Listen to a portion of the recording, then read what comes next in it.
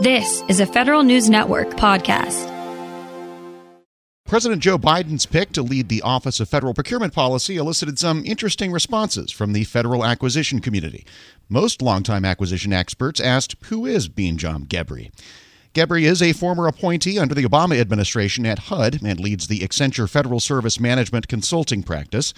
In his weekly feature, The Reporter's Notebook, executive editor Jason Miller asked former OFPP administrators for some insights and advice for Gebri, and he joins me now to discuss. Hey, Jason.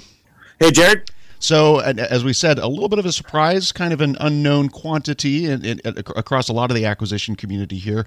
What do we know about his background and what made him a surprising choice? If you look at his background, a couple things really stand out to you. He majored in chemistry in his undergraduate. He has a master's in finance and economics from the Northwestern University Kellogg School of Management. Nothing there screams acquisition or procurement. Right. Okay, if you look at his previous work in government, he worked in HUD. He was a political appointee, but nothing around acquisition. He wasn't in the CFO's office. He wasn't in the chief acquisition officer's office. He was working on specific fair housing issues. And then if you look at his private sector experience, he did work for government contractors, including Accenture Federal Services. He did work at other kind of consultancies, including McKinsey, but there's nothing there that says, hey, I'm an acquisition person. If you go back and look at others, and this includes someone like Dan Gordon, who came in from GAO and spent years as an acquisition attorney for GAO. If you look at Joe Jordan, for instance, he spent at least a year working at SBA, understanding the acquisition process. You look at Angela Stiles, Rob Burton, and Ann Rung even, they all had previous experience before they took on this OFPP job. So there's a whole lot of who's this guy and why did they name him? And I think that's the collective response from a lot of people in the federal acquisition community that I heard. Is there a sense that prior acquisition knowledge is really a requirement for this job? In many ways, there should be, because as you and I have learned over our last 10, 12, 15 years doing this, Jared, the federal acquisition regulation is not easy to understand. It is quite complicated. And the federal acquisition process outside the FAR is not just like you do in the private sector. In fact, we've seen in the past people who don't understand the federal acquisition process get into a lot of trouble. We saw this just recently with the DOD nominee to lead their acquisition effort, not making it past the nomination stage because not necessarily got in trouble, but there was questionable actions and the fight to get him through maybe wasn't worthwhile. You saw this with former GSA administrators, someone like Loretta Doan, who got herself in trouble because she was a contractor and maybe didn't take the time to understand the federal acquisition process. And I think there's dozens of other examples of people coming in from the private sector and getting really frustrated. So I think there's a lot of people who think there is a requirement to at least have some experience. Not saying that Gebri doesn't, but it's not obvious to me and you.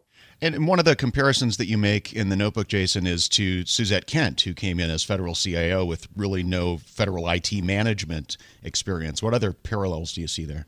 If you look at Suzette Kent's bio before she came in to be federal CIO during the Trump administration, right, she worked in the private sector. If you looked at her LinkedIn profile, her biography, you're kind of going, how is she qualified to be federal CIO? But what you couldn't tell from her biography, from her, if you will, experience on paper, and this goes back to my sports writing days, Jared, we always wrote the lead on paper, this team should beat this team 59-0 in football, right? But that's why you play it on the field. And when Suzette Kent got on the field, so to speak, she had a really great understanding of people. She had a great understanding of how to get people, the federal CIOs and the agencies, to work together toward a common set of goals. And I think Gebri, is going to bring a very similar experience because he was a consultant, because he did work in HUD and understand, the housing world. So I think there's a lot of comparisons there that I'm excited to see how it comes out. And when I brought this up to others in the federal acquisition community, it did get them to think a little more versus that initial reaction of, again, who's this guy? And remember, at OFPP, the staff is really key here. The leadership is a pulpit. You can talk about what's important to the federal acquisition community. And as you talk to some of these formers, what was some of the advice that they have for Gebri?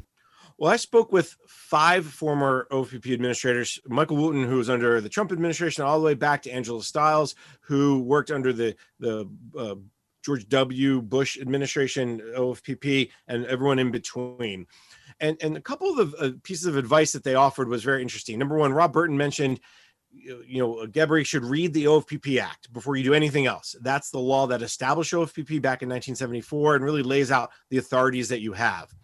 I heard from Angela Stiles, again, the OFPP administrator under George W. Bush, and she said you have to both prioritize administration initiatives, but also the needs of the government workforce and industry. And she said in her first month or two, it's just soak in those issues, and really you'll see the priorities really come into focus.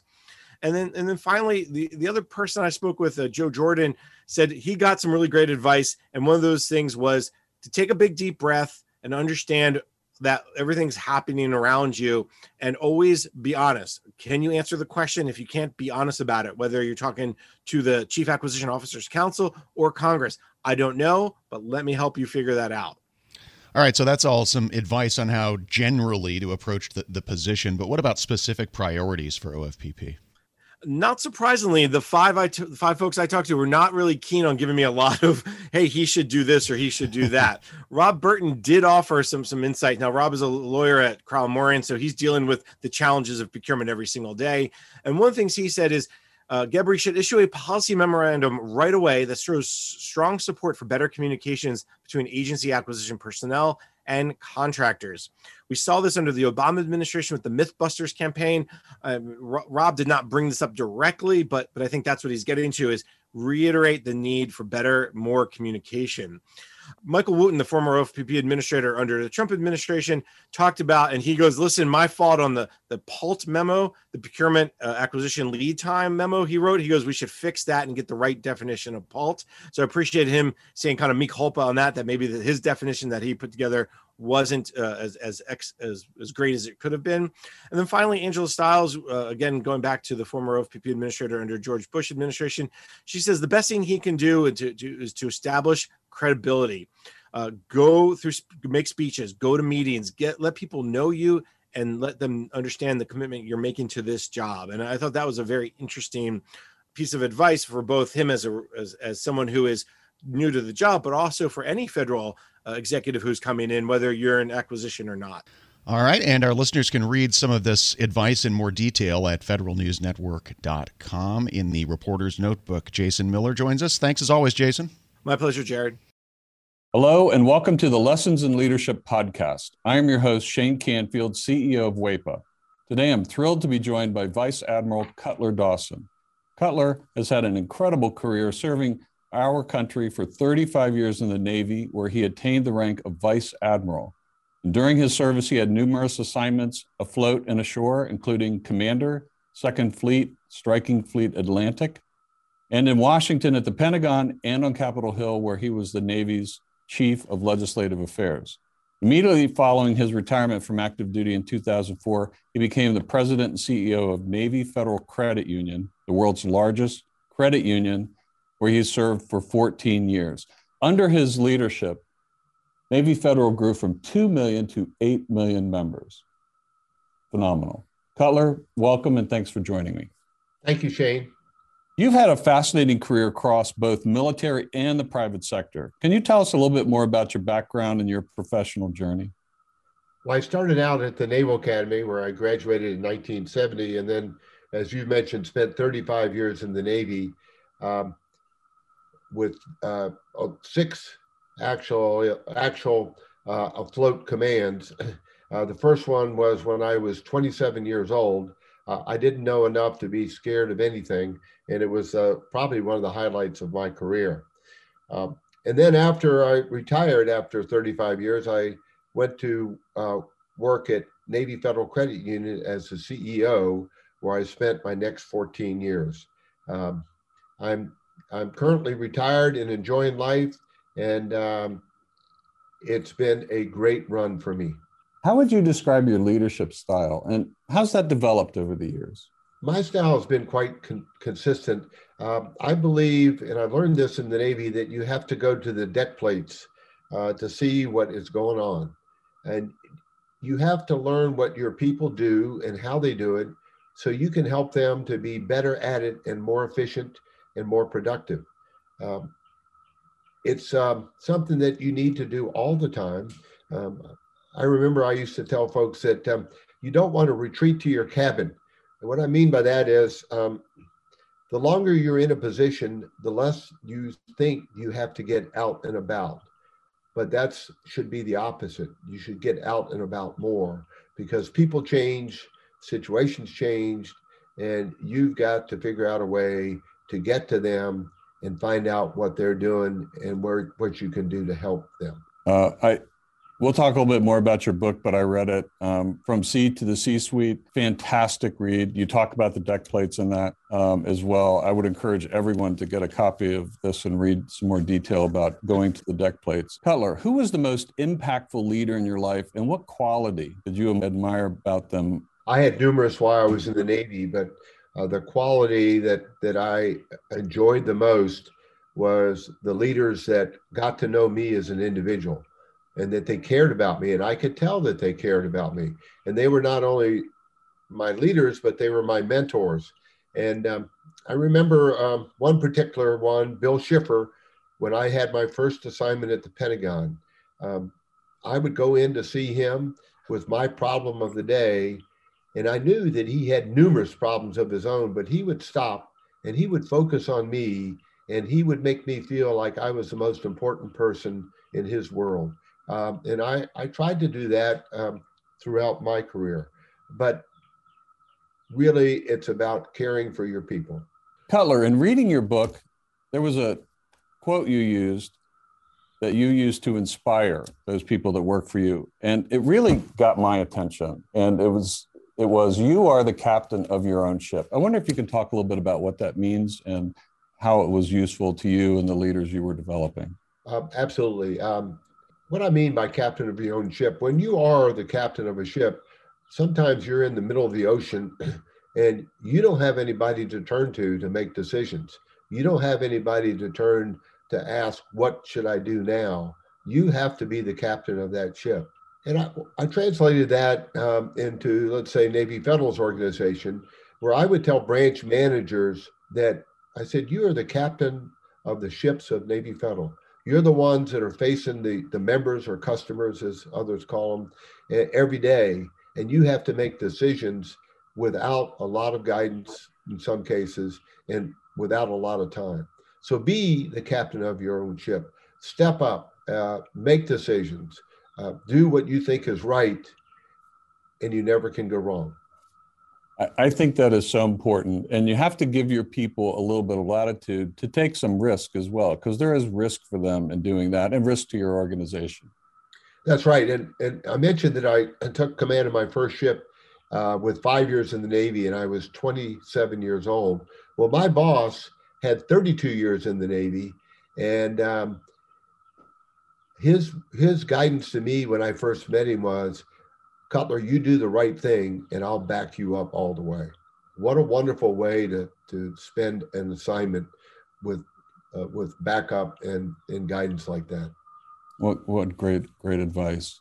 It's clear leadership is a topic you're passionate about. You wrote the book we mentioned before, From C to C-Suite. Can you tell us a little bit about that project? Yes, when I was at Navy Federal, I would tell sea stories as parables to get my point across. And folks would tell me, Cutler, we like your stories. It gives us a picture of what you're trying to tell us. Now, what else are they going to say? They work for me, but I took it as a compliment, and it was. And my wife encouraged me to write a book, and I needed a co-author to help me.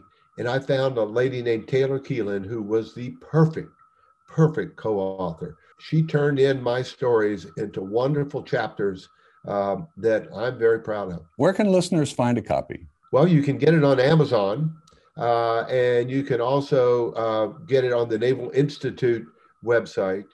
And I might add that any proceeds from the book, Navy Federal uses to give to charity. Fantastic. Cutler, thank you very much. Really enjoyed your time and your lessons in leadership and sharing with us your life story. And I've learned a lot, both from talking to you today and reading your book. And thank you very much for your time. It's my pleasure. And I would like to add one thing, if I could, Shane. During my assignments in Washington, D.C., I gain the utmost respect for the civilians that work here every day. They're hardworking, they're dedicated, and they have my eternal gratitude. I got to come and go from the Pentagon. They stayed every day and worked in Washington when I got to go out and enjoy being at sea. Perfect. Thank you.